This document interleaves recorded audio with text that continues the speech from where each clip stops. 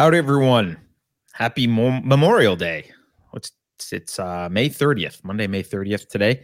Welcome to Unsafe Space. You're watching Narrative Dissonance, which is a show we do every Monday at 2 p.m. Pacific. The time has moved, so if you're used to watching us at 11 a.m. Pacific, here we are at 2 p.m. in the future. So welcome. This is a show we do where we talk about basically what the mainstream media is getting wrong, how we're being misled, what we should be paying attention to. We try and question the mainstream narratives. You can watch us on unsafespace.com, where this is a embedded stream. All of our shows, all of our live streams are embedded and go live on unsafespace.com, or you can be on your favorite platform, YouTube, if you really want to be, or Odyssey, or Rumble, Utreon, all those. Also, you can follow us on Twitter at _unsafespace. And don't forget to share this episode or any content with a friend.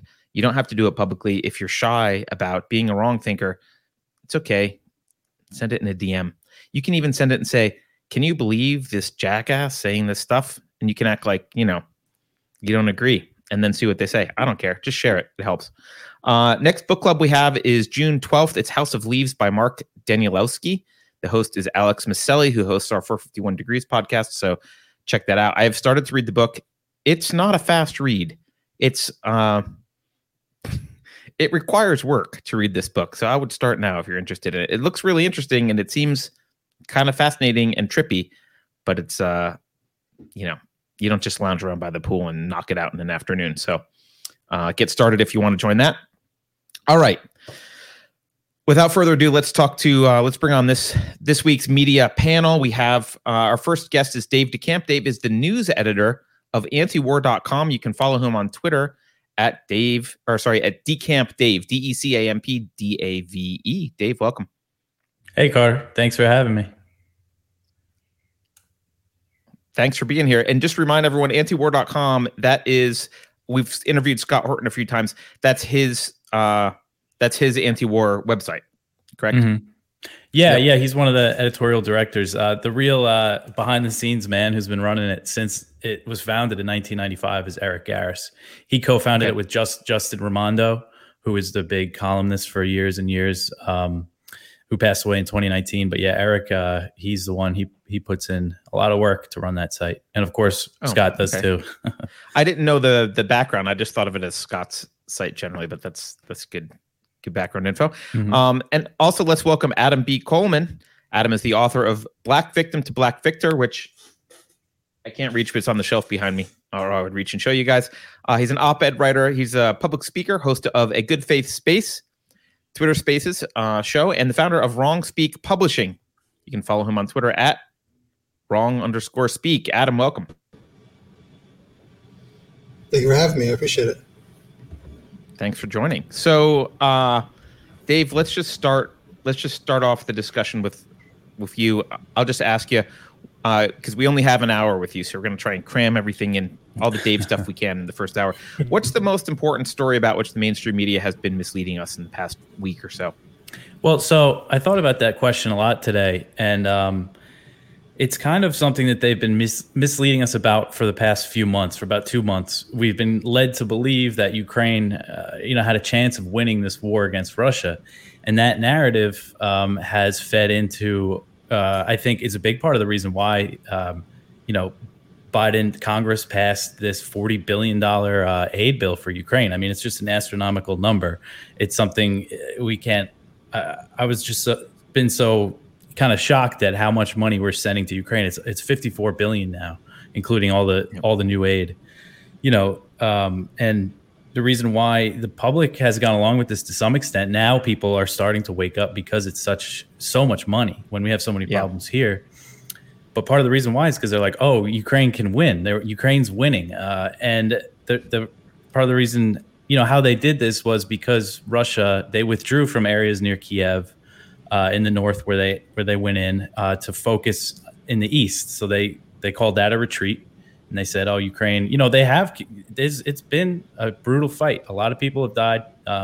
It's tough to know exactly how many, Ukraine is exaggerating the Russian deaths and downplaying their own, and Russia's probably doing something similar. But we know thousands and thousands of troops on both sides have died, and it's a brutal, long, bloody war that we've seen so far. But in the east, in the eastern Donbass region, which is, borders Russia, in no world would any military analyst say that Russia can't win there. They've been slowly making gains, and the war's grinding on, and Russia is winning in this part of the war. And the media over the past week just started kind of admitting that. And there's all these articles now in the Washington Post, the New York Times, saying, how describing in pretty good detail how badly Ukraine's military is really hurting. They talked to some Ukrainian volunteers who just, volunteered to fight Russia right after they invaded, who were sent to the front lines with barely any training, barely any equipment. They're only eating a potato a day. So now we're getting this kind of what seems like the real narrative of what's happening on the ground. But, they're kind of spinning it as, we have to send them more weapons now. This is why we have to send them all these weapons, these long-range rockets that Ukraine has been asking for a few months. So this was interesting today. This is kind of, you could see how the hawks in the government kind of use the media. On Friday, there was reports that the U.S. was going to send these long-range rockets to Ukraine that can hit Russian territory, which would be a huge escalation. If Ukraine has the ability to actually launch attacks inside Russia with American weapons. But then today, Biden said he's not going to. But I mean, and who knows? We can't really take him for his word. But he might not know what he's about to do. Yeah, it's true. And they've changed. They keep kind of shifting the goalposts. At first, they were afraid to tell for Russia to know that we were sending Ukraine Stinger missiles. They're the portable anti-aircraft missiles that we gave the Mujahideen in Afghanistan in the 80s, kind of infamously, and that all worked out great for everybody. But and they were afraid for Russia to know that we were sending them Stingers. This is when they first invaded, and now we're sending them howitzers, all this heavy artillery and stuff, and they like bragging about it. So it's just everything is changing. So Biden might still be hesitant to send those rockets, but who knows? I mean, things can change in a couple days. Yeah. I mean, it is hard to tell because I read, so Scott Ritter wrote an article. I saw it today. I don't know when it came out. I think it might have come out today in Consortium News about Russia being at phase 3, and his contention was, and I actually don't know. I don't know whether this is true or not, but his contention was that Russia from the beginning has kind of said, look, we're going to go in and attack the infrastructure in Ukraine so that they can't be resisting, but we're really focused on Luhansk and Donetsk, which is that in the Donbass region. And these are two areas, just to remind people, they've been fighting Kiev for 8 years. They've been at war with Kiev because they want independence from Ukraine. So they asked to join Russia. Russia said no. But right before the Ukraine invasion, Putin said, okay, we recognize your independence. And according to Russia, again, it's hard to tell because you can't tell who's propaganda. It's propaganda on both sides. But according to Russia, it's like, okay, well, we went in, we did our thing with the rest of Ukraine, and now we're kind of focusing on the main goal, which was liberating Donbass. And, their contention was, Scott Ritter's contention was, all this military aid that the U.S. sent and other nations sent, and not just aid, intelligence. Like, we let the Ukrainians use our GPS and NATO's GPS and like give them intelligence. Like, we've been doing a lot of soft support for this. And the argument is that actually just prolonged the war and increased the number of deaths because it just, Russia didn't really have a plan to go. They weren't planning to go annihilate all Ukrainian civilians. That wasn't their plan, right? They were trying to dismantle the infrastructure and liberate Donbass. Again, I don't know how much of that's propaganda, but it's so hard to tell. But you do wonder, gee, what does $58 billion buy you in terms of dead bodies? Probably a lot. Well, yeah. I mean, you have to think, so when they first invaded, they did say liberating the Donbass was always a goal, or, quote unquote, liberating, however you look at it. Right. But they also said they were going to denazify the country and demilitarize it. And, there are not, far right. That word kind of has lost its meaning, I think. But people, literal Nazis, in most infamously is Ukraine's the Azov battalion. They were a neo-Nazi militia that was integrated into Ukraine's National Guard. So there is a Nazi element in their military. Me personally, I'm not an expert on Ukraine's the inner politics. I don't know exactly how influential they are, but they're there. But so if that's their goal, denazification, that can be stretched to mean a lot of things. Same thing with demilitarization. Does that mean that he wants to go into Kiev and take out the government and completely dismantle the military and occupy it until, for however long? It could, or it could just mean that they're going to destroy military infrastructure like they said they did. All those strikes, that first phase of the war when they were going towards Kiev, if you look at the Russian Ministry of Defense on Telegram, they're always putting updates. They destroyed this many Ukrainian tanks, let's say, all this infrastructure they're taking out. And then I think the biggest argument that they weren't trying to conquer Kiev is that they didn't really bomb it. There was no strategic bombing campaign, which is a term I don't really like because that basically means obliterating a city, bombing civilian infrastructure, bombing supply lines, what the U.S. did to many countries in the Middle East. And so they didn't do that. And that tells me, but again, I really don't know. It's tough to say. I think they kept their goals kind of vague in the beginning, but then after the first month, they made it clear that it's going to be focused on the East. And you said the longer the war goes on, the longer the U.S. keeps giving Ukraine support. You have Zelensky and the leaders in Kiev. They don't seem to care about sending more and more bodies at this Russian war machine as long as they're getting the support from the U.S. and NATO. When they're getting a ton of support, I mean, it's pretty unprecedented how much money and intelligence and training and all this stuff that's happening. It's really pretty unbelievable. But and we've seen Biden officials have said that this isn't about Ukraine winning the war or beating back Russia. It's about hurting Russia. Lloyd Austin, the Secretary of Defense, he said after that first phase of the war, he said, we want to see a weakened Russia. That's one of their goals. So, and then the question is for the people of Ukraine, for people that care about Ukraine, is that if the Donbass, the Luhansk and Donetsk, and Crimea, who controls Crimea, which Russia has controlled since 2014, is who controls that worth all these bodies, all this death and violence. And that's what people have to think about, I think. Yeah. Yeah. Adam, have you been paying attention to Ukraine, and what are your thoughts based on what you see? It's equally confusing. Like you said, every time I try to focus on Ukraine, it's unfortunate because I try to look at people as not being like these pure evil monsters, right? So I try to look at Putin like he's a leader of a country rather than, he's just some monster who just likes bombing people for no apparent reason.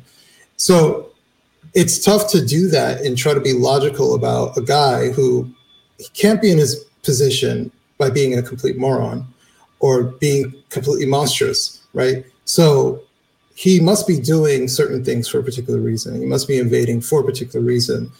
Whether we agree with those reasons or not, he's doing it for some reason. And I'm trying to figure out that reasoning base, right? And instead, the propaganda is he's just a monster and he's just bombing Ukraine because he's bombing Ukraine. When I look at it, it makes more sense that the more that the United States is getting involved with Ukraine, the more they're flirting with Ukraine joining NATO. Ukraine is on its border. And there's talks of, it was Finland and I forget the other country. Was it Sweden? What was it? Sweden? Yeah. Okay, I was thinking Sweden. So Finland and Sweden also joining NATO. So, and also understanding that NATO was created in response to Russia or USSR. So I think that,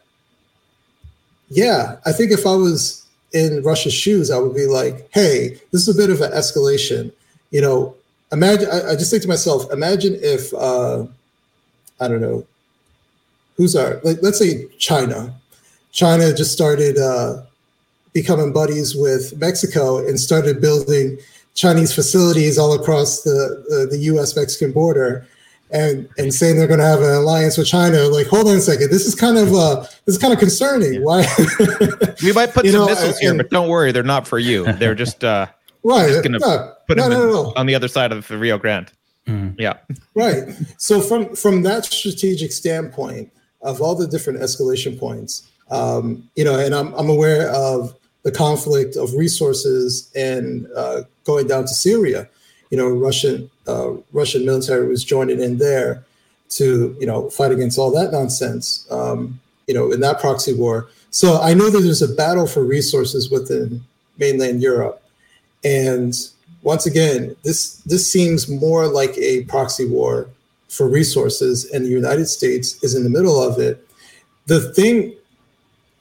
All right, because it's a resource thing, I understand why we're in the middle of it. But the thing, if you didn't know that this was a resource thing, if you're just a apolitical person barely paying attention, why is the United States always involved in this type of stuff? What does the United States have to do with Ukraine? If Ukraine is of a high interest in mainland Europe, and you have an entire organization called the European Union that is there, wouldn't it be in the highest interest of the European Union to throw their backing behind Ukraine? Instead, it feels like we've taken the driver's seat in this entire conflict. We're the ones who are primarily funding the war against Russia through Ukraine. So this feels like an American operation, maybe with a little bit of backing from the British government, but it seems like mainland Europe, or the European Union, I should say, is nearly hands off in this entire situation. Meanwhile, it seems to be going against their actual interests. Their actual interest is to have resources coming from Russia. They don't really want to blockade the very important resources coming from Russia. I think to myself, wouldn't it be in their best interest to try to advocate for peace? So maybe that's the reasoning why they're not funding the war, why they're not getting in the middle of it, because the world police of the United States is behind this and they're funding it, and it seems like an unstoppable train at this point. Yeah, it's an interesting thing, kind of the split, because like you said, a lot of EU countries, France, Germany, and Italy now, they've been calling for negotiations. Schultz in Germany, Macron in France, and Draghi, if I said that right, in Italy. They've all been speaking with Putin since he invaded. And since Russia invaded, Biden hasn't even, tried to speak with Putin. Blinken. He implied that we should kill him, actually. Pretty much. Yeah. And Blinken, who's supposed to be his top diplomat, he hasn't gotten on the phone with Sergei Lavrov, the Russian foreign minister, since February 15th. I mean, how long ago is that now? If they actually cared about Ukraine, if they actually wanted to put an end to the fighting, they would be exhausting every avenue they could, diplomacy or whatever. But also in the EU, you have Poland and the Baltic states in the east. They've been pretty hawkish. Now, all EU countries, for the most part, have sent Ukraine some sort of weapons. But like you said, not as much as the U.S. and Britain. They're the real hawks in this. Boris Johnson, he visited Kiev and spoke with Zelensky in early April. And reports came out that said he told them, even if you're ready to sign a deal with Putin, we're not. The U.S., U.K., and most of NATO, maybe not most, but the leaders of NATO, the countries that matter. I mean, it's a U.S.-led alliance, so that's what really matters. But and like you said, that I mean, if you're European right now and you got rising gas bills and everything, they're working on a Russian oil ban, and that's going to just kill their economy. They're trying to do it phased out over a few years, but no matter how they do it, it's going to really hurt people, and especially after all climbing out of the COVID lockdowns and everything we've dealt with in the past few years, it's just so against Europe's interest to be going along with this. So hopefully these kind of cracks in NATO, in the EU, kind of lead us in a more peaceful direction or a less hawkish direction. I think maybe there's some promise there. But again, if they ban, I think the big thing, if they ban oil, they ban Russian oil, and really if they ban Russian gas, that kind of tells me that we're not going back, that it's going to be like a new Iron Curtain in Europe. Do you think that do you guys think that one of the underlying issues here is Vladimir Putin does not. I mean, for all of his faults.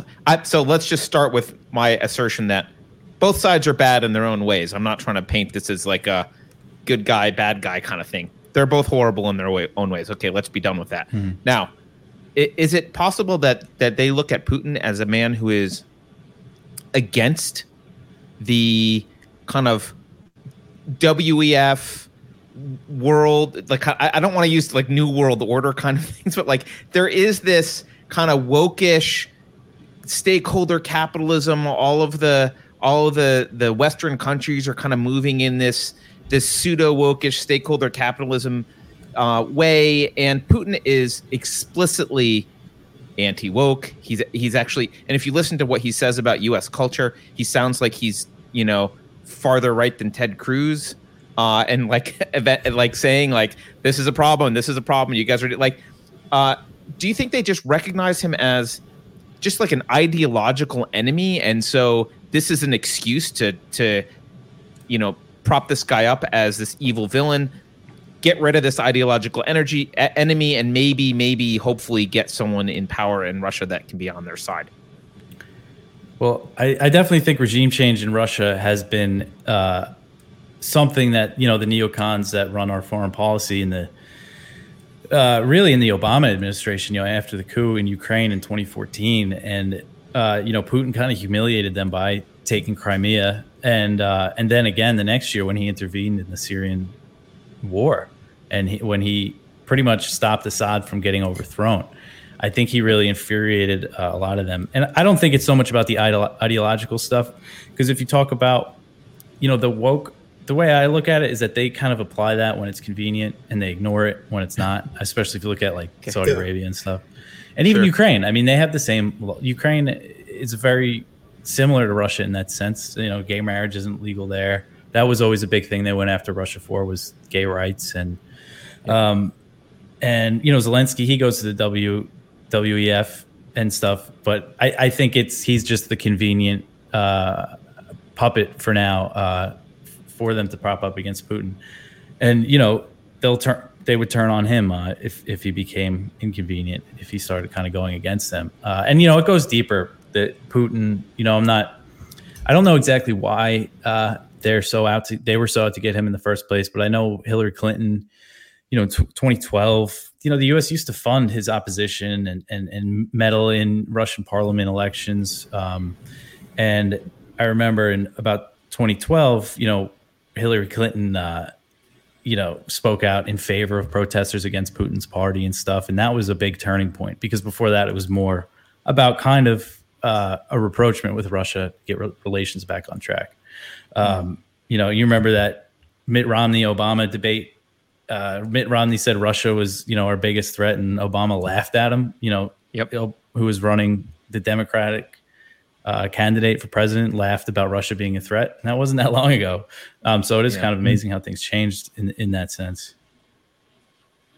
It feels like Cold War inertia, except for there was this period post Cold War where, like you said, Russia wasn't considered a threat.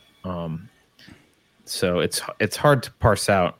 I mean, one thing I think that's difficult for me, at least, is just I've read a little bit about Russian culture and history with respect to some of this stuff, and it's hard to imagine, like, first of all, they are really good. Someone in chat mentioned this. They're really good at propaganda. They're really good at just like saying whatever they know the other side, like whatever the West needs to hear to, like, they're really good at that.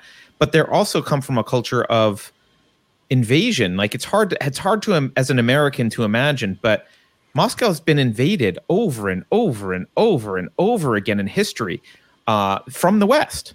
And so, they have a very protectionist policy, and they're very pro strongman. They very into like central authority, and there needs to be one strong person to protect Russia. And it's culturally very, very different. So sometimes it's just hard to parse out what's going on in the heads of not only Putin, but even his supporters in Russia. Because I don't think he's a dictator in the sense that no one likes him. Certainly there's part of the population that doesn't, and we'll never really know because I don't think we have transparency there. But I don't think he's like massively unpopular. Do you? I mean, I think he's very popular. I mean, you know, of course, people will question these numbers, but his approval rating before the invasion was about 60%. And after the invasion and the U.S. sanctions, it shot up to over 80%. And this was when Biden's went down to like, I forgot how low it went at one point, but it was pretty low. It was funny because the article I read about it, I think it was Newsweek. It was talking about how Putin's approval rating was so high. They said, oh, well, his approval rating in America is really low. Americans don't like him. Like that mattered. So it was just comparing Putin and Biden. That's pretty stupid. Yeah. But yeah, I mean, I think, you know, and this goes to, we have, you know, history shows us we have decades of sanctions campaigns, economic pressure, and kind of proxy war. Whenever we do that to a country, you know, the people rally around the government because nobody wants a foreign power to intervene in their country or try to imagine if Russia was trying to destroy our economy, if they had the power to do it. And we're bragging about it like Biden has been about, at first he bragged about how the ruble crashed, but that's shot back up. And, you know, I just think it's just such a foolish, short-sighted policy. Like, I just don't understand how they can't see that, how the sanctions and stuff isn't just going to make Putin kind of stronger domestically.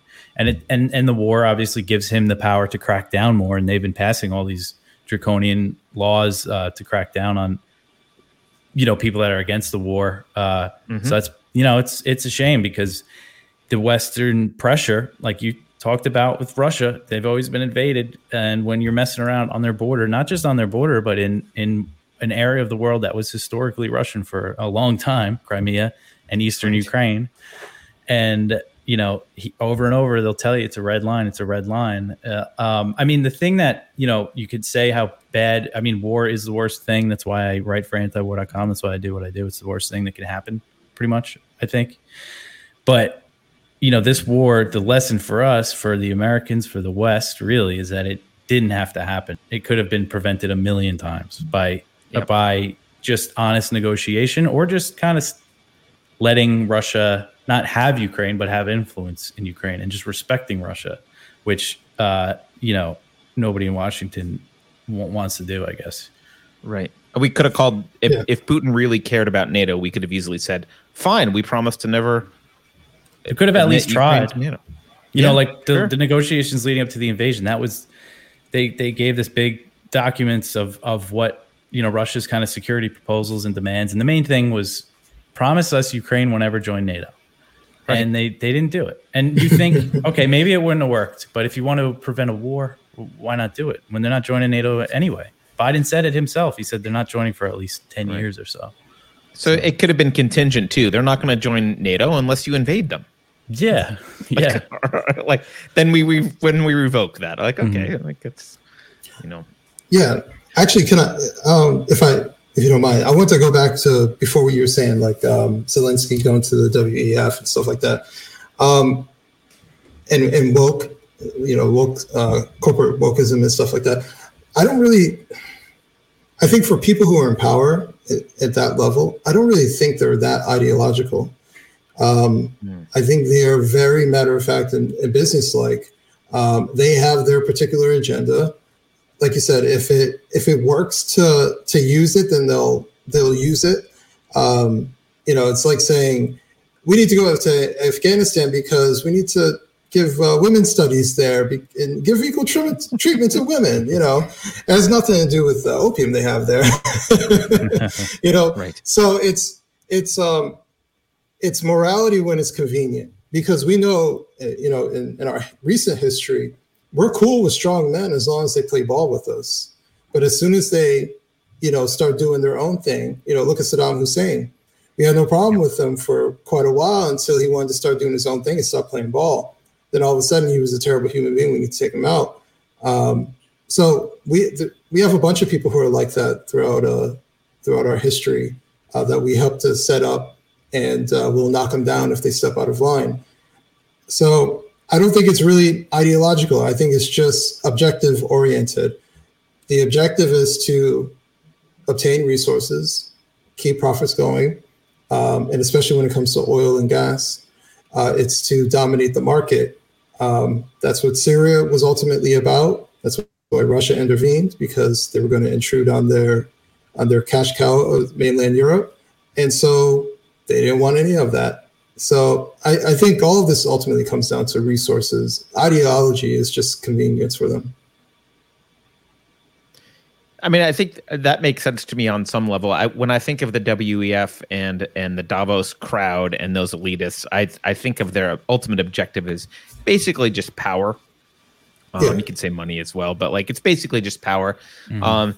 And I view the ideology as their current strategy for obtaining power, right? So, like if you look at, for example, Klaus Schwab has, he explicitly said, well, we tried with climate change and that didn't work, but COVID presents an opportunity, right? So okay, this is the new issue is like, now it's the opportunity to get what we want and to push for stakeholder capitalism and all this kind of stuff and the Great Reset. So, I guess when I don't know that they are, when I say Putin is pushing back, I don't know it's necessarily like they have an ideological misalignment in that way, just that he sees their strategy and he's poking at their strategy that they're trying to, like, hey, we were going to take over using this strategy, and he's like, no, you're not. I'm going to poke people. I'm going to poke you at that strategy.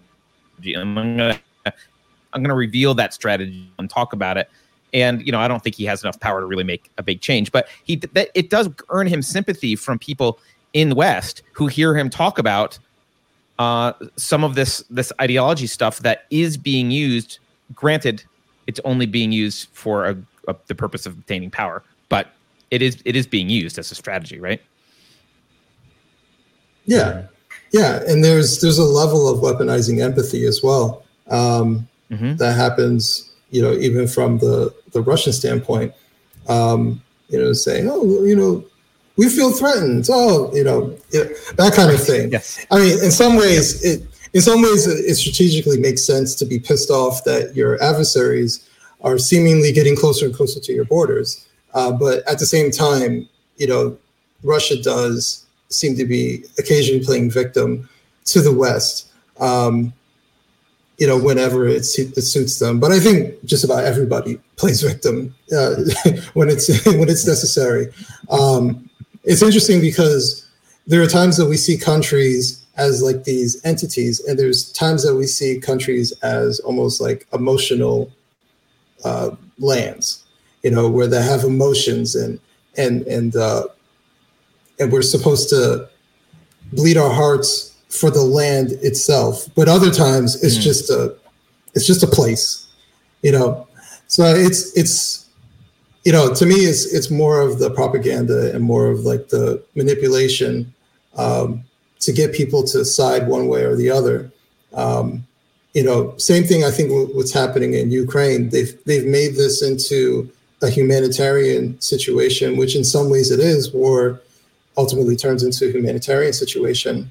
But like you guys were saying, I think much of this is preventable, right? So they make our hearts bleed for the people who are caught in the crossfire of war by saying the only way to make this work out is we just give them billions of dollars more money so they can get their homeland back, right? And and so we fall for it. And the reality, like Dave was saying, it's looking like Ukraine's not going to be able to beat Russia. To be honest with you, I never thought Ukraine could withstand Russia unless we actively, or whether it's the United States or some other country, actively started fighting alongside Ukraine, not just providing arms. So, I don't know. Yeah. So Adam, sorry. Go ahead, Dave.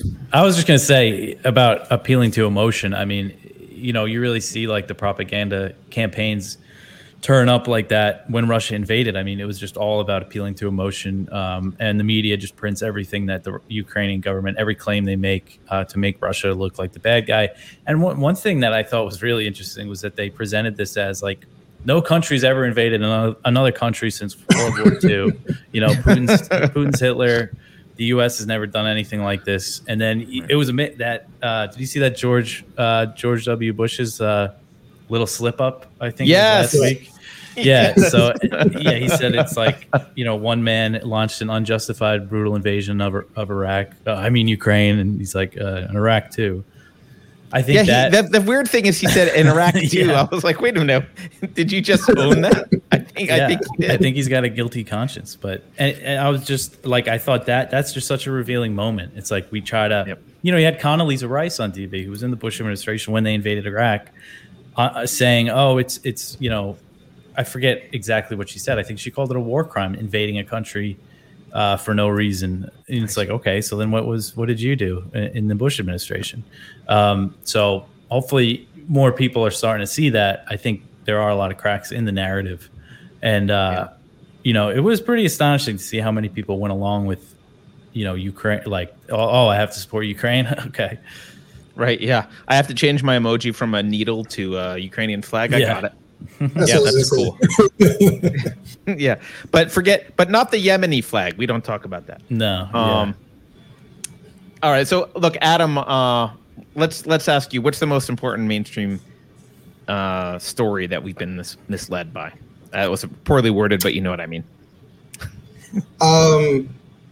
Actually, I lost it and it came right back to me.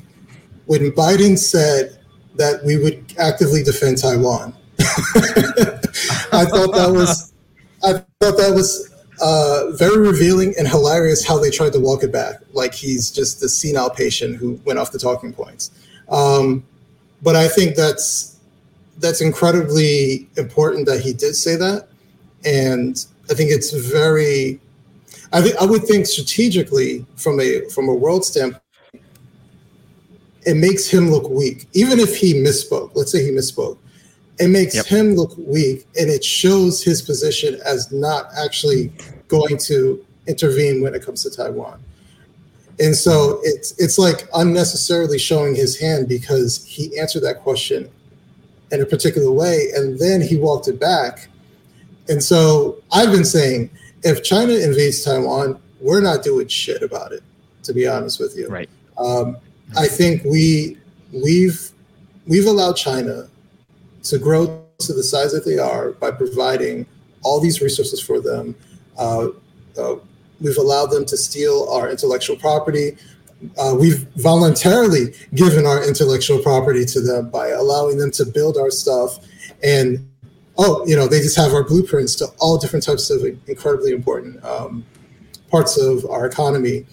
We can look at medical necessities.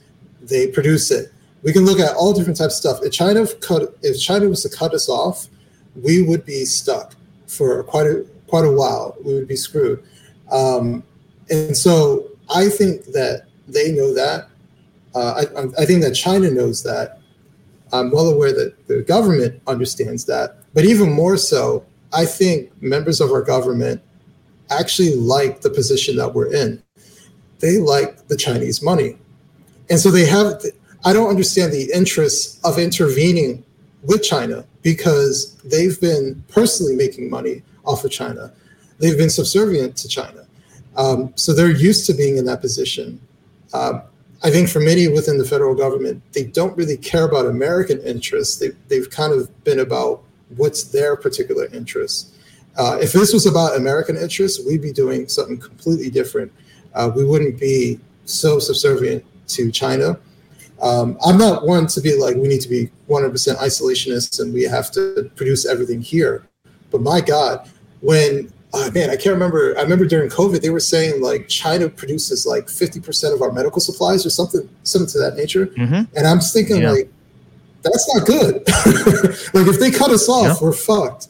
And I don't think any country should be in that position where they have to be so reliant on a semi-adversarial country like China is. So that's the. Let me play devil's advocate though. If that semi-reliance prevents war between the two countries, maybe that's a good mutual dependency to have. That's how I feel about China, because there's a lot of hawks, right now. So we're talking about Russia. It's all about Russia in the news right now. But for the Biden administration, for the Pentagon, for a lot of the agencies, the FBI, CIA, they're all saying that China is the top priority. And what you said about Congress making a lot of money off China, which is very true, and they have been for years. There's also a big shift that's happened, I think, in the past really year, 2 years, 3 years, kind of halfway through the Trump administration. One thing that was pretty revealing was that earlier this year, Congress voted unanimously, except for Thomas Massie in Kentucky, the only honest person in Congress right now, I think, maybe Rand Paul, but he voted against it, and it was a bill banning all imports from Xinjiang, from the China's Xinjiang province. So you can't source materials from there anymore. And this was lobbied against by Nike, Coca-Cola, all these huge American corporations that are lining the pockets of Congress, really lobbied against it, but they all voted for it except for Massie, because he has a pretty principled view of what the government should say about who we trade with, So yeah, I think our relationship with China, we probably shouldn't be so interdependent. I think we should definitely diversify our supply lines. But yes. There's also been a slow U.S. military buildup in the South China Sea that started really under Obama. Slowly, Trump ramped it up, and Biden's ramping it up even more, which a lot of people don't really know about. The amount of aircraft carriers and ships we're sending into the South China Sea, into the Taiwan Strait. And we probably, when it comes to Taiwan, I mean, I think that if the U.S. starts to say that they'll defend Taiwan and starts to support them more, I think we'll see a similar situation like Ukraine. I think it's not going to be soon because of the economic stuff, but I think maybe a decade from now, it'll make more likely. And Chinese officials are saying this now. They've kind of changed their tune. They used to, there's always the hawks in the media that they want us to see, but their diplomats, ambassadors and stuff. Just in the past few years, as we've been supporting Taiwan more, kind of these kind of unprecedented visits that might not seem that significant. Like they send high-level U.S. officials to Taiwan now that they didn't since 1979 when they broke diplomatic relations. So we're seeing all that, and that stuff that really pisses China off. I think more than the U.S. warships sailing around there. So it's really sensitive. It's their red line, and I think, I understand there's a lot of sentiment, and a lot of people don't like China in America, but you really have to weigh, what is it worth risking the world to kind of go down this path with China, because they don't have as many nukes as Russia, but a war between the U.S. and China could end, humanity as we know it. And I think we just have to people have to keep that in mind. No, I completely understand that. I think for me, it's not even necessarily about, yes, we have to defend Taiwan or not. For me, it's always about the threat, right? And so I could perfectly see China saying, the U.S. is playing games right now, so it seems like war is inevitable. So we're going to do whatever we have to do, resource-wise, military-wise, to build ourselves up for the next 5 to 10 years for that moment when it comes and we have to cut off ties with the United States, because China is relying on us to some degree as well. So it's not just one-sided. I could completely see that happening. The unfortunate thing about a regime like China, where it's very top heavy, is that they don't really care about the after effects for the people within it, right? It's just a means to an end. As long as the state survives, that's all they really care about. So if in pursuit of domination, 1 million people die, then 1 million people die. It's a country of 1 billion, right? That's the perspective that I get, that they're kind of callous in that way. Maybe not completely callous, like Mao or something like that. But I could see them if it came down to it, if they felt that this is the moment to respond, and it means sacrificing some of their citizens, not necessarily because they're involved in a war, but because the war resulted in embargoes or something of that nature, where resources are cut off and people starve. You see what's going on in is it Shanghai? The lockdowns. The lockdowns. Yeah, I think Shanghai. And how kind of cold and callous they are in that situation. Imagine if there was an embargo, there were supplies actually being cut off, and it resulted in 1 million people dying because of it. As long as the state is in power and the state is relatively in control, I think they wouldn't really care. Yeah, I mean, well, the U.S. Knows a lot about embargoes and blockading countries and killing people that way. Yeah. But I would say with China and Taiwan, it's good to keep in mind that, their economies are very intertwined too. I mean, there's massive amounts of trade. I don't have the figures off the top of my head between Taiwan and mainland China, and also travel. I mean, millions of people travel back and forth each year. So right now, it's not in China's interest. If you think about them, even in that way, as a state that cares about the survival of the state, a hot war in Taiwan it would be a disaster. For them to invade Taiwan, it would be one of the biggest. It would be the biggest amphibious invasion in modern military history. I mean, it would make the invasion of D-Day look like nothing. It would be like 10 times bigger than that. So they don't want to do that. But again, it's a red line. And if they think that's the way everything's going, and right now, from their view, I think they do, because you see, the U.S. is signing all these new military alliances in the region. They just signed that deal with Australia. They're going to get nuclear-powered submarines. And where are those nuclear-powered submarines? Where are they meant to go? They're meant to go near China's coast. They're meant to go in the Taiwan Strait. And they are also the Quad, which is India, Japan, Australia, and the U.S. Biden's really boosting them. That was the thing Trump kind of revived. It's like an informal alliance, but the hawks in Washington, they want it to be an Asian NATO. And they're drawing a lot of comparisons. I kind of get annoyed at all the parallels between Ukraine and Taiwan. They're saying, oh, Putin invaded Ukraine, China's going to go into Taiwan next. But, because it is so different, because it's an amphibious invasion and all that. But, I do think that there are parallels with NATO expansion and just this, this kind of encirclement of these countries. You're going to get a reaction. I want to throw a couple things out about China. I view Taiwan as, the story in the Bible where two women come to King Solomon and they have a baby, and they're both claiming they own the baby. And King Solomon says, well, why don't you just cut it in half? And you can each take half. And the real mother is like, no, you can have it, right? That's how he figures out who the real mother is. I view Taiwan like a war in Taiwan is cutting the baby in half.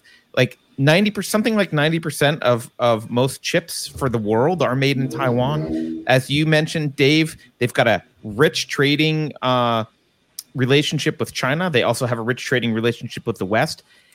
You can't blow up the world's only foundry. Basically, you can't it's not the only foundry, but you can't do that and not. It's like cutting off your nose to spite your face. It's not going to help China to get in a hot war with Taiwan. It will massively hurt them.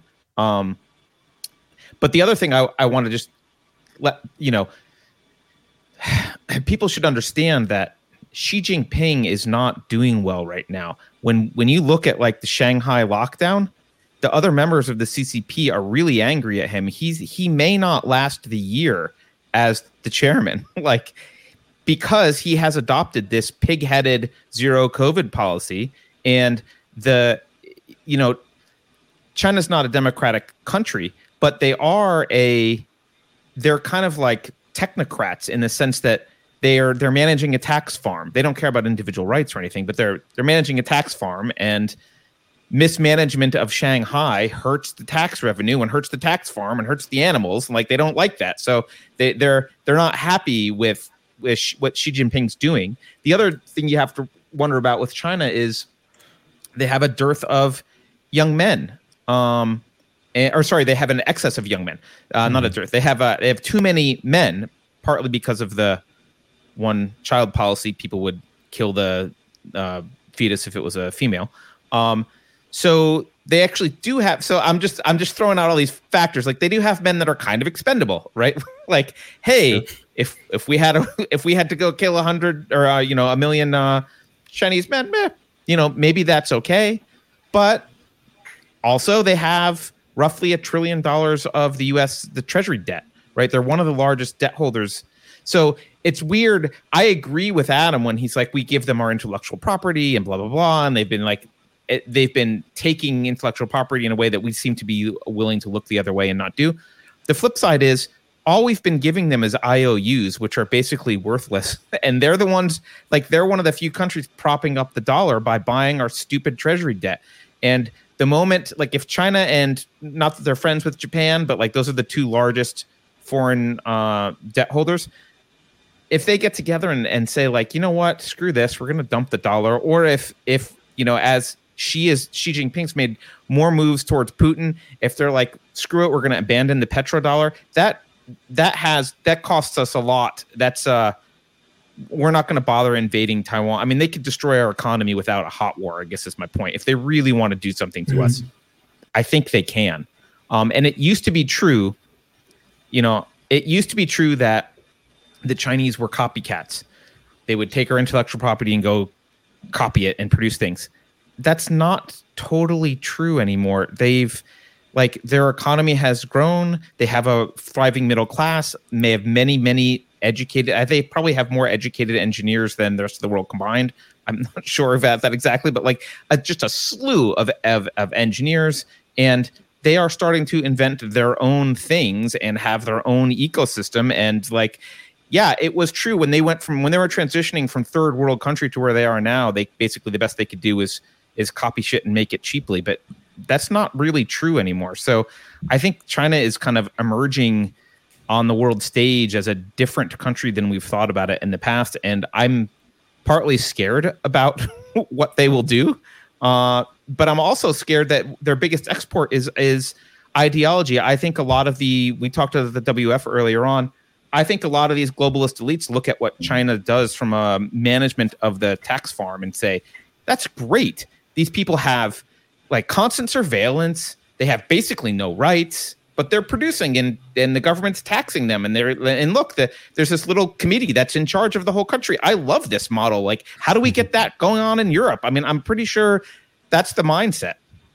I don't know. That was just a long diatribe, but yeah. Well, I think what you said about how China has a big middle class and how they're producing a lot now. I think that's a big part of the reason why we're seeing the shift, why the American corporations and the people in Congress are shifting away from supporting China completely, is because they're really starting to compete now with their technological prowess and stuff.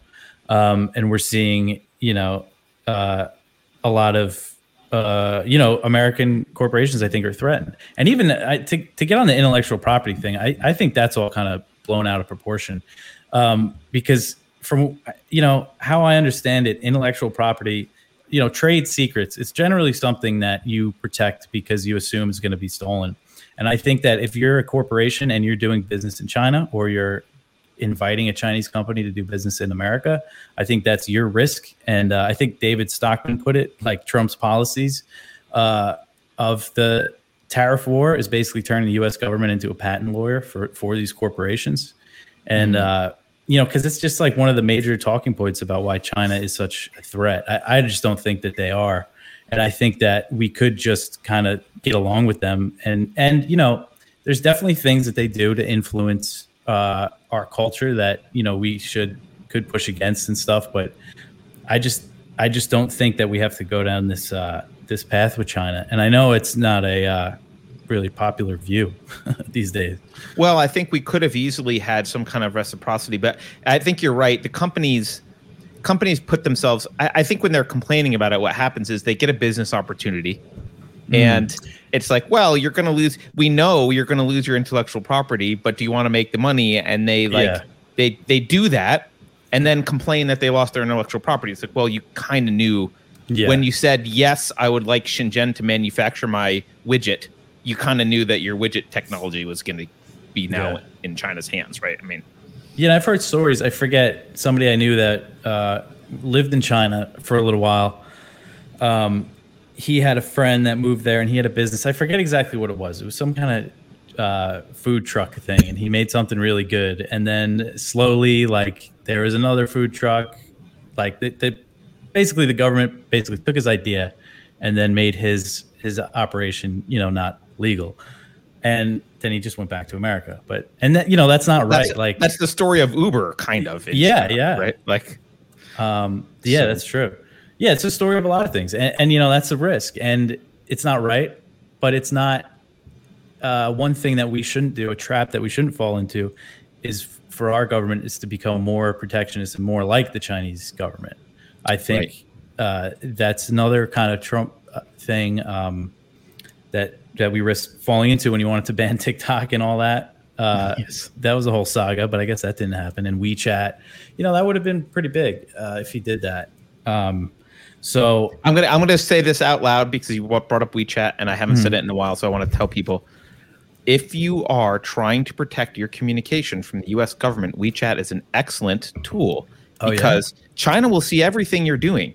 But they definitely don't want the U.S. government to see what's going on in WeChat. So you need to leverage one superpower against the other. If your threat is the Chinese government, don't use WeChat.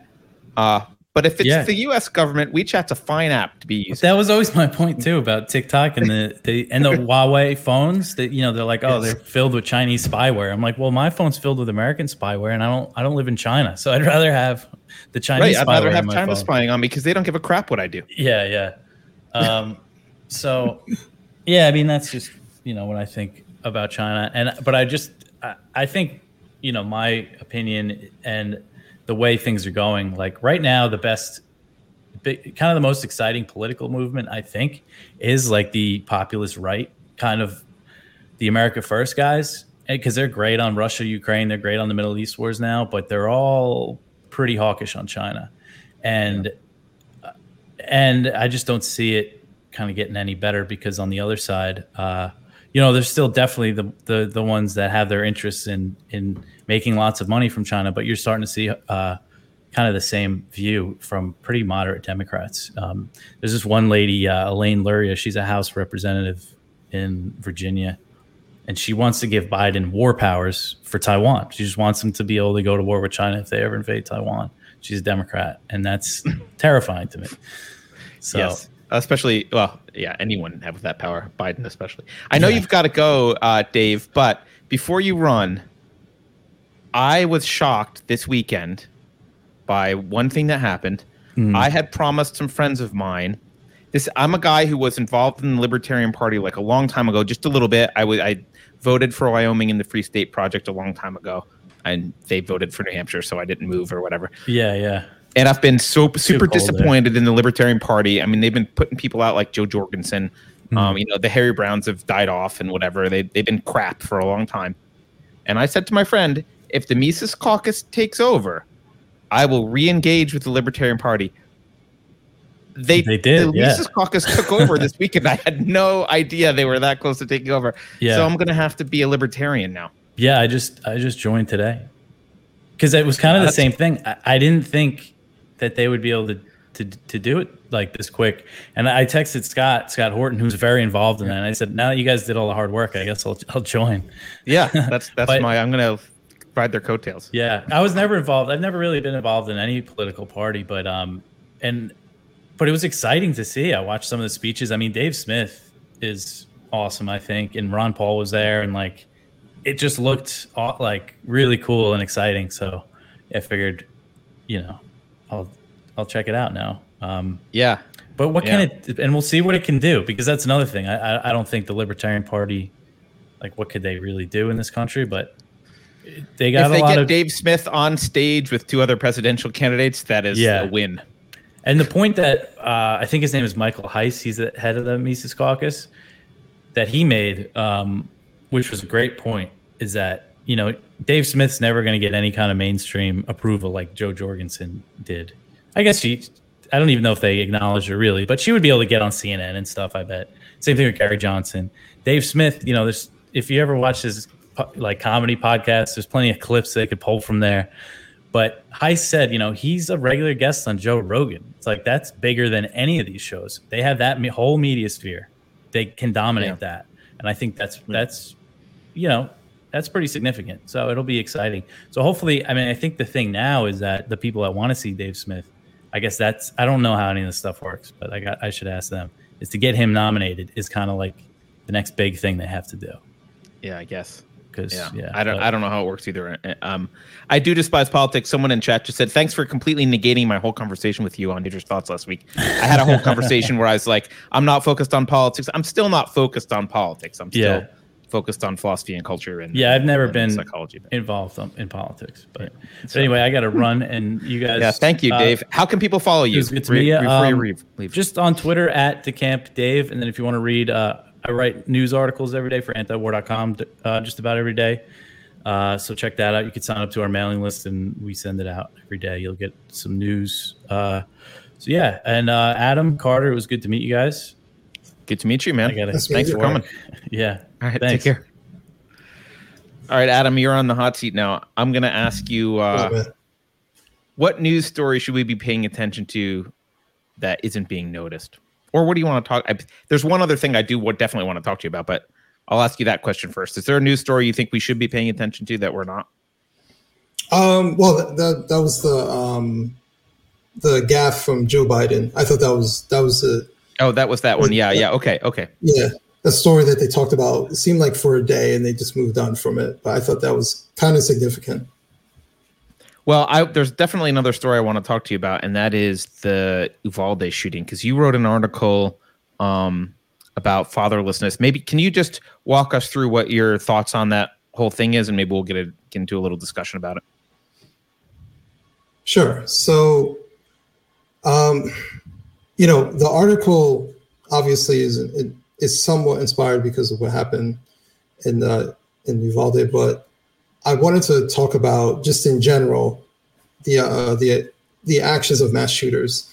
One of the really important points that I wanted to talk about is that for mass shooters, in my belief, they're more suicidal than homicidal, and to get to that point of being suicidal is a point of hopelessness. It's a detrimental way of seeing your life as being valueless, right? Because like we were talking about earlier, he was in a shootout with the police for 12 minutes outside the school. He no longer cared whether he lived or died, right? That's completely reckless behavior. Someone who is emotionally settled, happy, filled with life, hopeful, doesn't get into shootouts with cops, right? The people with purpose, people with who believe in themselves with confidence, and the list goes on. They don't engage in reckless behavior. They don't engage like their life doesn't matter. And so what you see, whether it's mass shootings like this or gang shootings and gang violence, where they know that they're going against adversaries who also shoot back, and they don't care if they die. And death is familiar around them, where people are dying at young ages, and they know the behavior that they're engaged in is dangerous, yet they still don't care. This is a suicidal mindset. I kind of talk about it a little bit, or at least articulate it a little bit in my book. But the idea of engaging in this way is detrimental to anybody. It is a hopeless way of living your life, constantly putting your life at risk, doing dangerous behavior with no real reward at the end of it.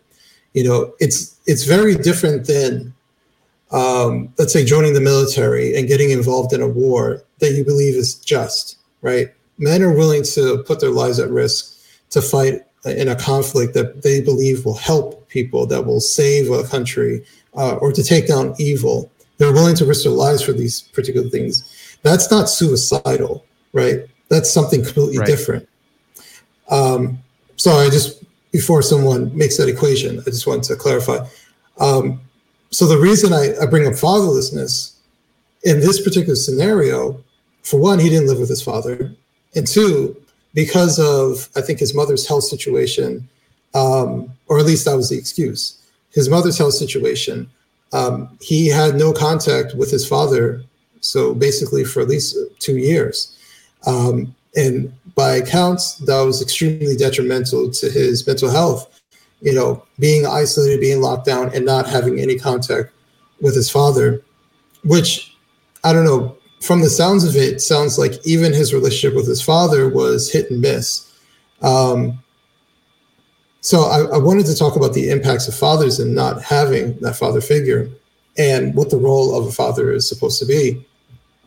Because if more fathers are involved in their child's lives and points them in a particular direction and gives them hope and reassures them, helps build their confidence, like no kid who feels that particular way would dare risk their life or think about killing themselves or be suicidal because of something like that. We all have bad days and there might be bad moments, no matter how you can have the greatest father in the world, you have those things. But carrying out with it is a completely different story. Engaging in completely reckless behavior, that's not a momentary depression kind of thing. That's usually something that's been going on for quite a while, of you contemplating it and you coming to that realization that you no longer care.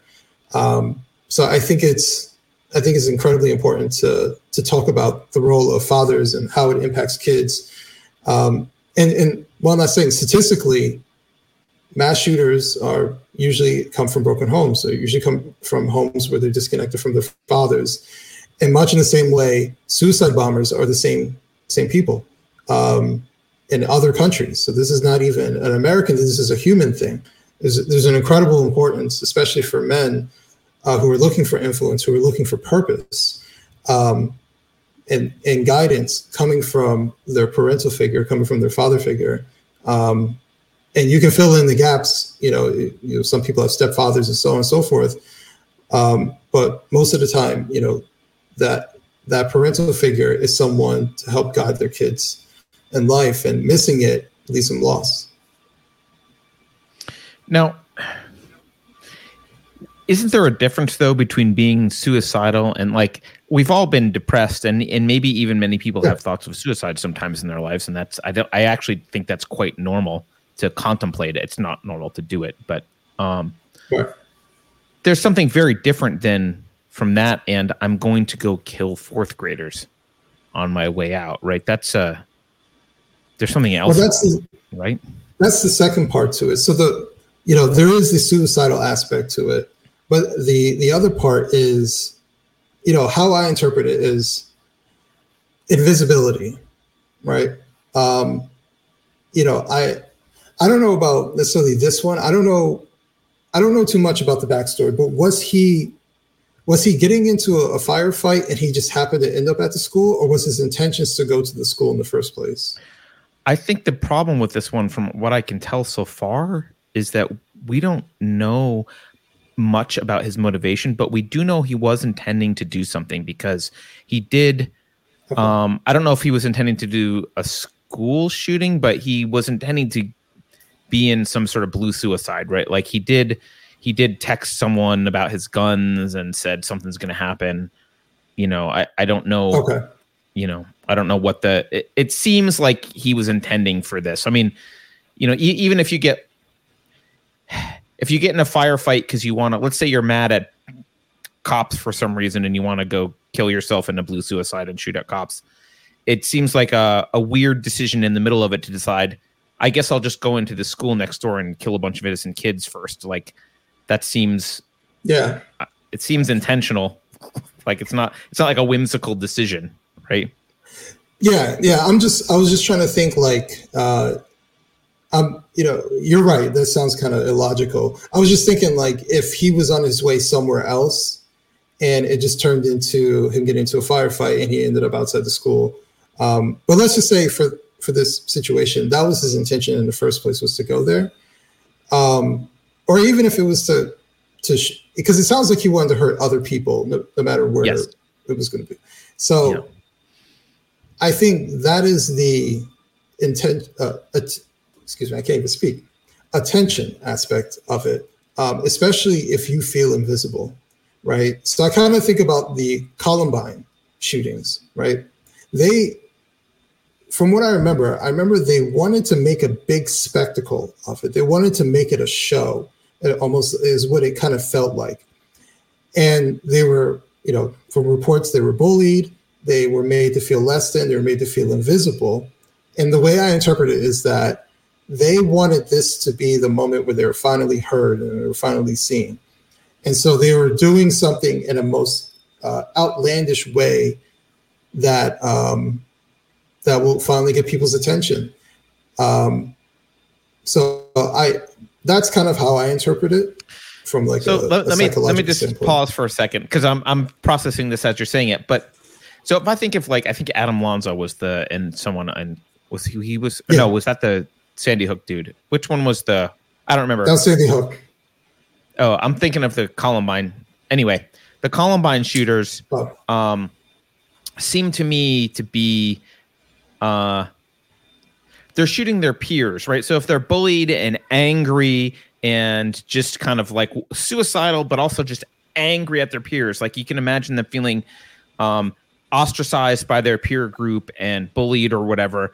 Their peer group is not a moral target, but it's a target that you understand. I'm like, okay, I understand that's the target. They're going to go shoot the kids that bullied them or whatever, right? In general, and they're kind of lumping the kids in. Right. But when you look at like Sandy Hook or when you look at Uvalde, this is killing kids who have no relation to you. First of all, they're much smaller. They're not your peers. And it's almost like there's almost something sadistic about it because they're like almost definitionally innocent people. Like there's no, when the younger you get, the more just definitionally innocent you are, right? Like, if you go kill a 50-year-old, you could imagine, well, maybe he did some bad things and I'm going to rationalize it because blah, blah, blah, blah, blah, right? It's still bad. Yeah. You kill a 5-year-old or an 8-year-old, it's like there's that kid's the kid is, that you're doing, that it's innocent. You can't justify it. I don't know.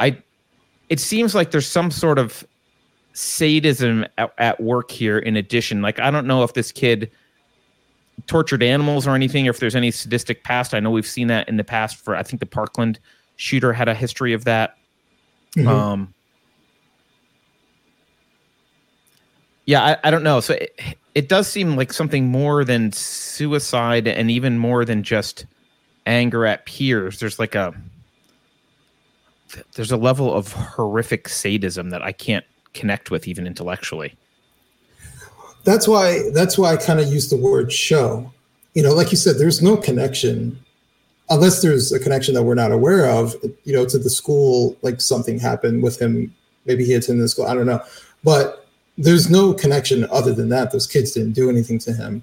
And that's why I kind of feel like it's much of a show to cause an overwhelming reaction to people because you're killing the most innocent in our society. I kind of feel like it's much in the same way, like if a suicide bomber was to, let's say, go into, I'm trying to think of like a good equivalent. I guess that's the thing, because even suicide bombers, like this is a level of nihilism and misanthropy, like exponentially concentrated, that like I don't even see a suicide bomber, because at least even if you take like the people, let's just take the worst that we can think of, the 9/11 hijackers. Right. They had a positive cause. I mean, I disagree with it and it was evil, but at least they were like, well, we need to attack America because they were doing bad things and I'm going to end up in heaven, with Allah. And so like it's demented and evil, but there's a goal. And when I see this kind of thing, it's like, there's not even a goal other than pure destruction. There's nothing to be gained ideologically from it. It's just misanthropy and nihilism, right? Yeah. So let me just clarify. When I was bringing up suicide bomber, I meant from the aspect of attacking normality, right? So like, say for example, the 9/11. After they did that, what did we do? We reshaped everything about our air transportation system, created a new bureau, part of the federal government for security. So we did all of these things because they wanted to pierce at the heart of our innocence when it comes to something as mundane as getting on a plane and just going to another city, right? And now we changed everything about ourselves, right? So it's to pierce at something that seems so normal, like a little kid just going to school one day, who is so innocent and doing nothing to hurt nobody, to really drive the fear into whether, I don't know if he could assume that this become a national story or not. Maybe so, but like to drive at the hearts of the people that are in his neighborhood, that's in his community, to not be forgotten. And maybe I don't think any of this stuff is simple, right? So even when I talk about fatherlessness, I don't think that's the only thing. I think there's a whole bunch of things, different things that are going on. And yeah, he may come to the point where, he's being sadistic, suicidal, you name it, all encompassed into one thing, and just ultimately no longer cares. And maybe even just hates people in general, sees people as disappointments, and hates innocent, thinks there's no such thing as innocence because he had no innocence when he was a kid. Who knows what may have happened to him? I don't know his entire backstory. Yeah. But I think there are some aspects of piercing the heart of the American public, or even if it never became a national story, just his local community, as some sort of revenge for being invisible. Who knows? It could be a bunch of different underlying things. Yeah. The reason that I wish we would talk about this a lot more, and the reason is, when you see the news now, everyone's talking about gun control, right? And yeah, and they're all, you hear the way they talk. They say things like, well, now that you can have so many rounds, now that you can have these kind of weapons, we have to blah, blah, blah, blah, blah. It's framing it as if the gun control laws used to be around and aren't anymore, or these weapons, like the AR-15 was invented in the 50s. This is not a new weapon. People could carry hundreds and hundreds of rounds in the past. There's nothing new technologically here. And there's nothing new legally. There's no new, I get there was a assault weapons ban briefly, which expired. But before that and after that, there's nothing new here legally. And yet the entire discussion is around the guns and the law as if this is new stuff, when what is new has to be something else. It's got to be something else that changed, because the technology and the laws haven't really changed for a really, really, really long time. Exactly. That was ultimately the point I was trying to make. Access to guns, for example, hasn't really changed. The laws haven't really changed, yet it seems to be increasing. It seems to be happening more so.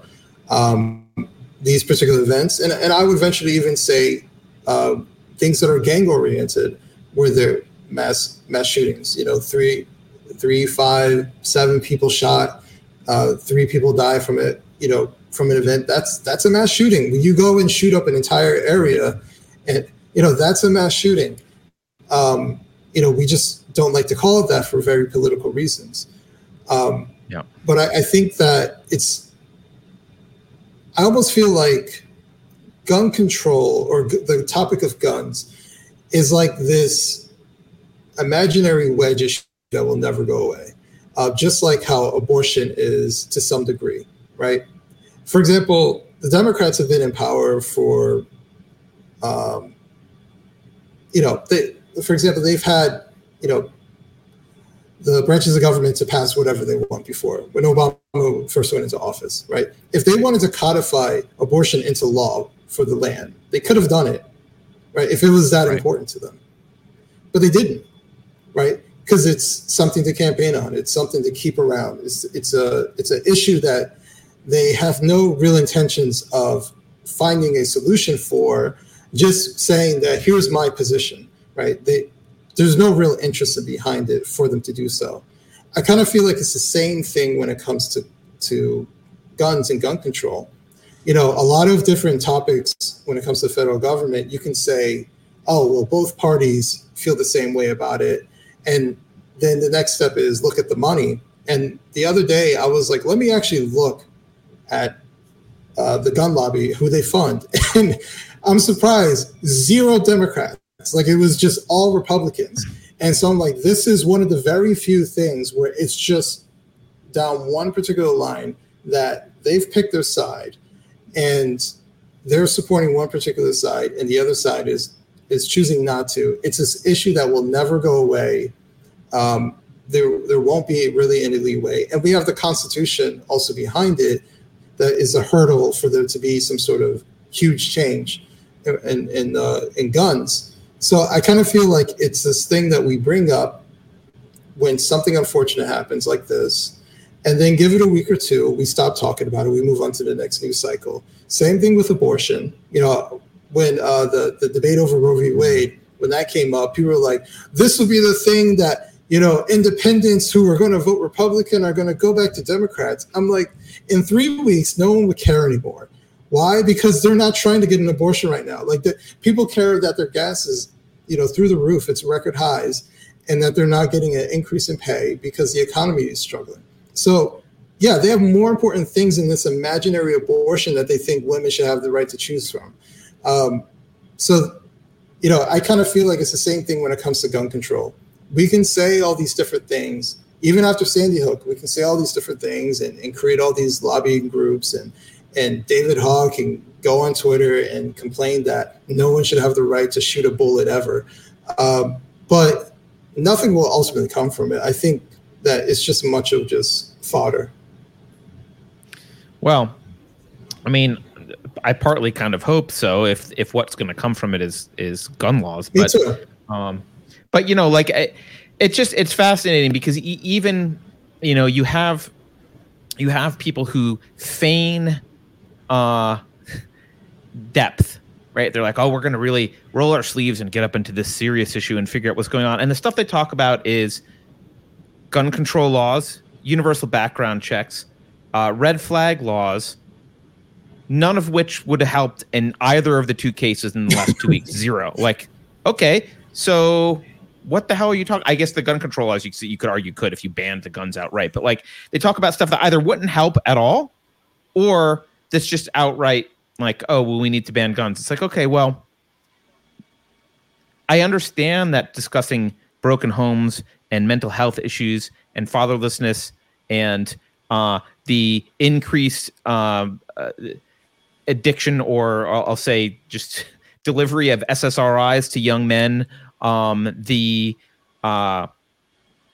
real vilification of masculinity generally, that's happened. Like I get that all this is really messy, and maybe the answer's not really obvious, but I spent actually part of the weekend reaching out to people who are psychologists who study this stuff, and no one wants to talk. They're like, well, I don't know. We need more gun laws. It's like, this is your job. You don't even want to do this. This is your fucking job. This is what you study. And they're like, well, yeah, but I can't have a conversation if we can't talk about gun laws. It's like, all right, well, like, fine, but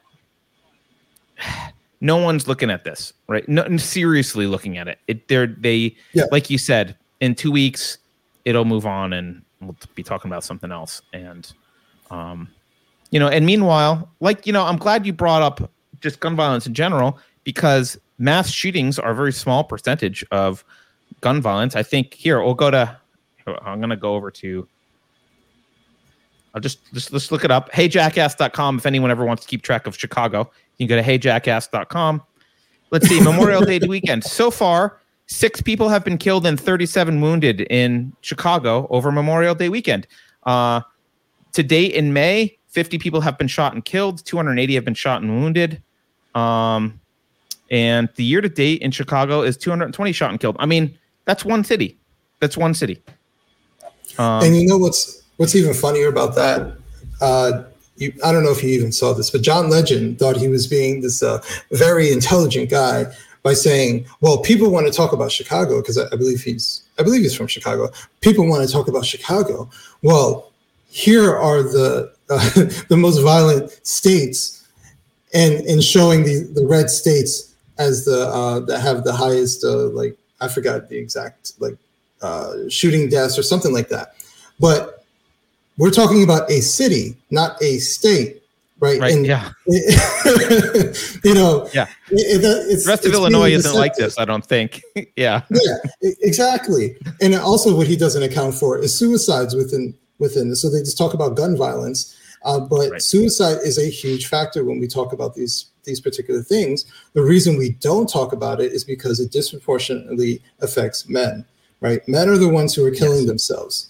Right? If women were committing suicide at a high rate, we'd be talking about this. We'd be talking about the mental health of women. If you would do it nonstop, it would be, there would be constant pearl clutching on The View. And right. Yeah. Right. And you know, I as much as I don't understand the underlying causes here, and I don't think anyone does, I will venture to say it's likely true that the rise in male suicides is correlated to the rise in mass shootings, and because they have a common factor.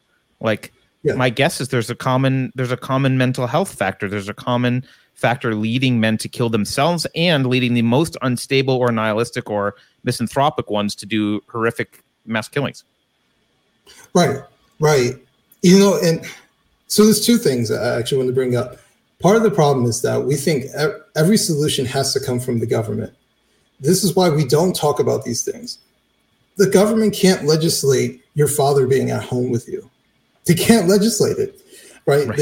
But what they can do is, you know, send them to court and make them pay and doing all this different stuff, right? And reduce the value of a father. But they can't make your father be there. They can't make your father care about you, right? So, yeah, there are very complicated things that are culturally based, right? There is a Western culture. I've heard this from people in Canada and in the UK. So that's why I say Western, but let's just say American. There's an American cultural aspect where we are degrading family. We're degrading marriage and its importance, and the importance of nuclear family. We're uplifting the single parent household. And we're wondering why boys are feeling like life doesn't matter. They feel purposeless. All the time we talk about men aren't catching up to the women, right? As if we're just inherently born deficient recently. It's like, no, there are certain situations that are happening. You know, I talk about single parenthood, and when we do, we usually talk about in the black community because it's at like around 70% rate. Right, but with, what was it, 13% of the population, white Americans are, I believe, last check, like around 60% of the population. And so, or maybe it's a little bit less, maybe it's close to 50% or something like that. But even still, far more white Americans, yet the rate is 25%, which means there are a lot more white Americans than black Americans who are growing up in single parent households. This is a huge problem. And so this is something that's affecting everybody. And we have to be able to talk about the role of fathers, the role of family, and how the degrade and the numbers keep increasing and how it's affecting boys, right? But the only time we want to talk about boys is when they act out, when they do something like a mass shooting, when they hurt other people, right? We don't even really talk about them when they kill themselves. So that's not enough. No, we don't at all. Yeah. They have to hurt other people, right? They have to do something that is detrimental to society. Then we'll notice them, but we'll only notice them to say how detrimental they are. Well, I'd like to point something out. We don't even talk about them when they kill other men their age. Like most of that violence in Chicago, I don't know, but I'm going to guess it's probably young men between 18 and 24 killing each other. Yeah. Right. Like that's probably what that is. Probably young black men, honestly, killing each other in Chicago. That's probably what it is. And we don't talk about that very much because I guess we don't care unless they go into, the school or a TOPS or whatever and do it en masse. Let me read a super chat. G-Man says, any 2A critic who says an unarmed populace couldn't stand up to the force of an oppressive government may only look at Uvalde. One lunatic had 20 officers outside pissing their pants, waiting for backup. Yeah, I mean, the thing that bothers me about there's a couple things that bother me about the response of people in that situation. everyone's focusing on how long it took. And I think it did take like an hour for police to enter the classroom that he was barricaded in. And I assume he just killing everyone in the classroom or shooting everyone in the class. Like, it took them a long time. And they had 911 calls where they knew that there was people in there that were a threat. It's not clear if there's a communication breakdown or whatever. But so there's problems on law enforcement side. But one of the things that struck me, and I mentioned this to you before the show, Adam, no one's mentioning there was shooting outside the school for 12 full minutes. 12 minutes. And I just thought to myself, man, if I'm in a school, if I'm a teacher in a school or a kid in a school, and someone's shooting a gun out on the front lawn for 12 minutes, I wouldn't be in the school by the time he came in the school. Like, I would be long gone. Like, this would be okay, someone's outside shooting guns. Let's get the F out, right? Like, lock the doors and get out. Get out.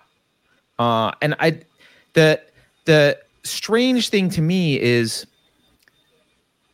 this protocol of, well, someone's outside shooting, so what we do is barricade ourselves in our classrooms and cower under the desks and just hope that it's like, pray that it's not happening. Wait for law enforcement. I just, as a father, I mean, I had a conversation with my daughter about this because obviously she hears about it at school because it's, they talk about it. And, I was like, look, if someone's shooting on the front lawn, I'd just run out the back door and keep running. Like, just don't stop until you collapse from exhaustion. Just run. Like, I can't imagine the mindset of there's someone on the front lawn of our school shooting or across the street and we're just going to sit here. Am I the only one are you freaked out by that? I just don't get it. Yeah, no, I'm right there with you. Actually, I don't know if you've ever seen the Daily Wire movie Run, Hide, Fight. Have you ever seen that? No. It's actually a really good movie. It's a really good movie, but the basis of it is the lead character is a girl who's at school. She eventually escapes herself. She gets out of the school, but realizes she's the only one that's out of the school. And so she's not under the radar of anybody as of yet. So she takes it upon herself, like, I got to get people out of here. And so she's going to classrooms saying, get out, right? They're in the classrooms with the teacher and they're just sitting there waiting because that's part of the lockdown protocol is to sit there. And she says, you need to get out. It is dangerous. Go now. And so she's the hero because she's telling people to do what you're actually supposed to do. You're supposed to leave. You're supposed to get out of danger. And so she's getting them out of the school. So she's kind of the hero in the story. But I was telling you before the show, we had a scare at the Elizabeth Mall here in Jersey where it's actually kind of funny for a second because I was literally Googling gun facts. Like, I'm just like looking up. Yeah, I'm like semi-automatic and I'm just looking up different stuff. And then all of a sudden I hear a panic. I hear a commotion and I look up and I could see into the hallway of the mall, people running frantically.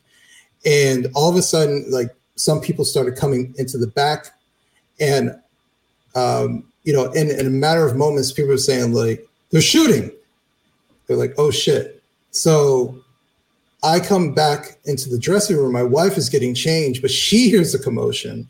And her perspective is kind of like, she's getting dressed. She hears craziness. So she stops and listens to hear if, like, were there gunshots or something. So she opened the door and she saw me standing right there.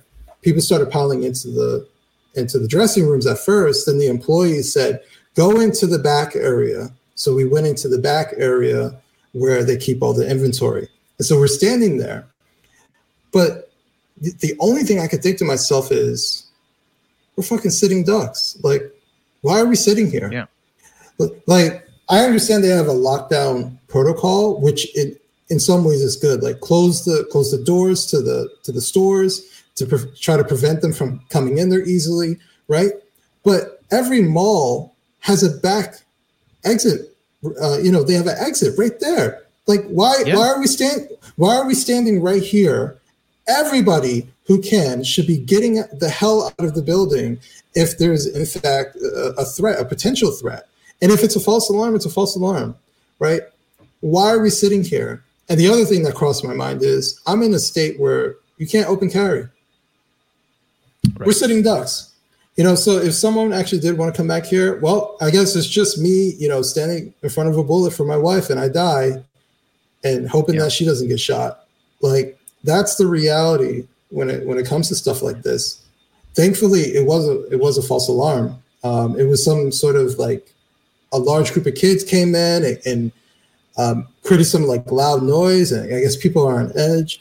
And two people start running, then other people start running and say one thing. So I can understand like you can create a panic in a matter of seconds.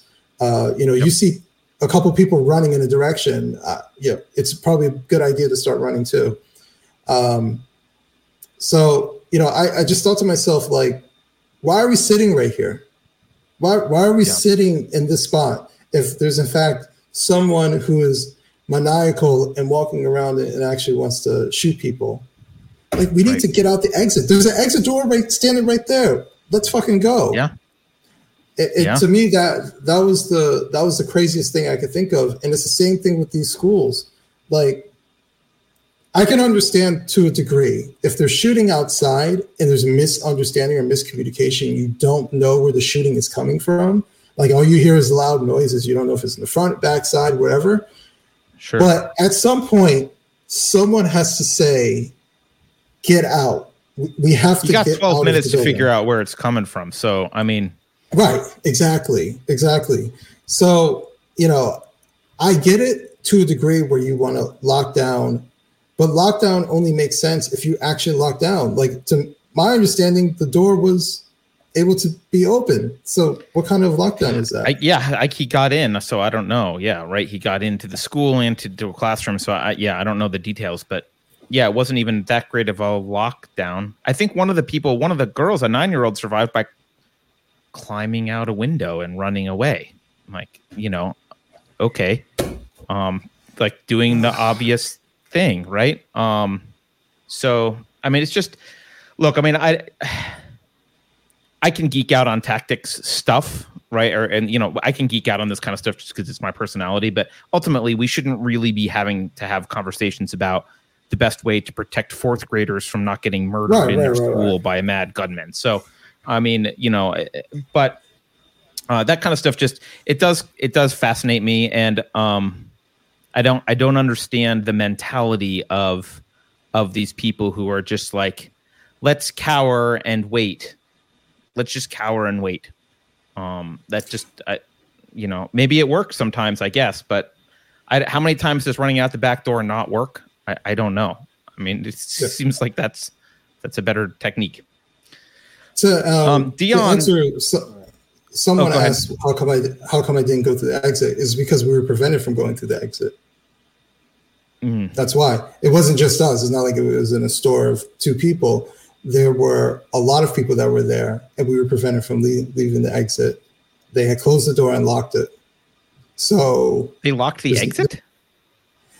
Because it has an alarm. So initially, actually, here's the thing. Initially, because we weren't in the front of the people who were initially going into the back. We were somewhere like in the middle. And so initially they were saying, go through the exit, right? And then some people started going through the exit. The alarm started going off, and that freaked them out because that would trigger, if someone's walking around with a gun, that there's people over here. So they closed the door, and they had a key and they had to lock it to shut the alarm off. So that's why we didn't go through the exit. I was ready to go through, and they had stopped it, a number of people just before us. So they said for us to go to the side into the inventory area. So that's why we didn't leave. I was ready to get the fuck out of there. I'm glad it was a false alarm. Yeah, me too. But social pressure stops us from doing a lot of things, right? Like, you don't want to be the asshole that runs through the door and sets off the alarm in the case where it's a false alarm. But in the case where it's a real shooting, it's probably okay to be the asshole that sets off the fire alarm barging through the back door, right? Like, yeah. You know, but you know what? I know you're not from New Jersey. Anybody who's from New Jersey, I did live in Camden, or I lived in Cherry Hill and worked in Camden for a while. So yes. Oh, okay, yeah, you're in South Jersey. Okay, Elizabeth is right next to Newark, and even Elizabeth is a little bit of a rough area. So I'm pretty analytical, and I'm thinking about all these different things in that moment. In my head, because actually that mall has had shootings before, just so you know. Okay. So they had shootings. Actually, I think one of them was on a Black Friday. They had a shooting, which is like the worst time to have some sort of shooting like that. But they've had shootings before, and they were conflict related, right? So we're kind of like in a rough area. So you're afraid you're in come in there. Some gang thing, yeah. Exactly. That's that is more likely, and actually that's actually happened where there were shootings at the location. So hiding away so that you don't get shot by some stray bullet or something like that makes most sense there. So that's kind of where my head was at. It's kind of like, all right, let's stay calm, and even though I was ready to go through the back, they stopped it. It's like, okay, but more likely this is like some gang thing or some fighting thing, and it involves some young kids who caused a bunch of trouble. So that's why I wasn't thinking in that way of some maniacal person's going store by store trying to kill people. Yeah, it is rare that happens. I mean, as much as gets in the news, it is rare. G-Man says the sheriff was whining about needing more equipment after they had everything they needed. Taxpayers can't fund courage. Didn't expect this from Texas. Yeah, I mean, I don't think there was my understanding is there's no equipment problems other than maybe no one was communicating to the person in charge on the scene. But yeah, I mean, you can't fund courage. Dion says there was a video on Twitter where they talked to someone who supposedly knew the shooter. This is Uvalde, and he said he was a bully and that he did hurt animals and was not a good person. So maybe not a history of convictions or anything, but at least kind of known to be not a great person.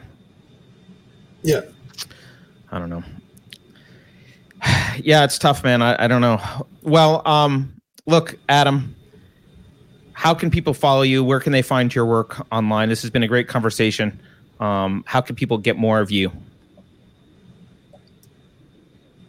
You can follow me mostly on Twitter these days, at wrong_speak.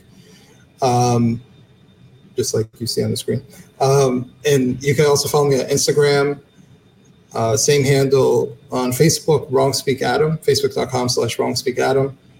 Or you can just go to wrongspeak.net if you want to send a message, or if you ever want to write an article for WrongSpeak. Just tell me what you want to write about, and we'll discuss it from there.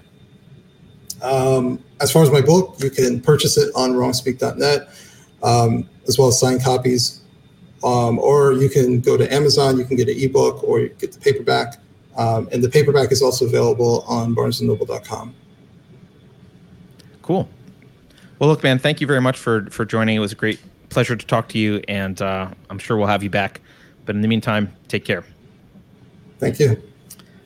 Everyone, thanks for watching. We will see you on... I actually don't know what shows are coming up, but at least this Wednesday there's a Dangerous Thoughts, and on Friday I have an interview with Axel Kaiser to talk about Chile's imminent Marxist constitution, which should be interesting. So bye, everyone. Have a good week, and I'll see you later.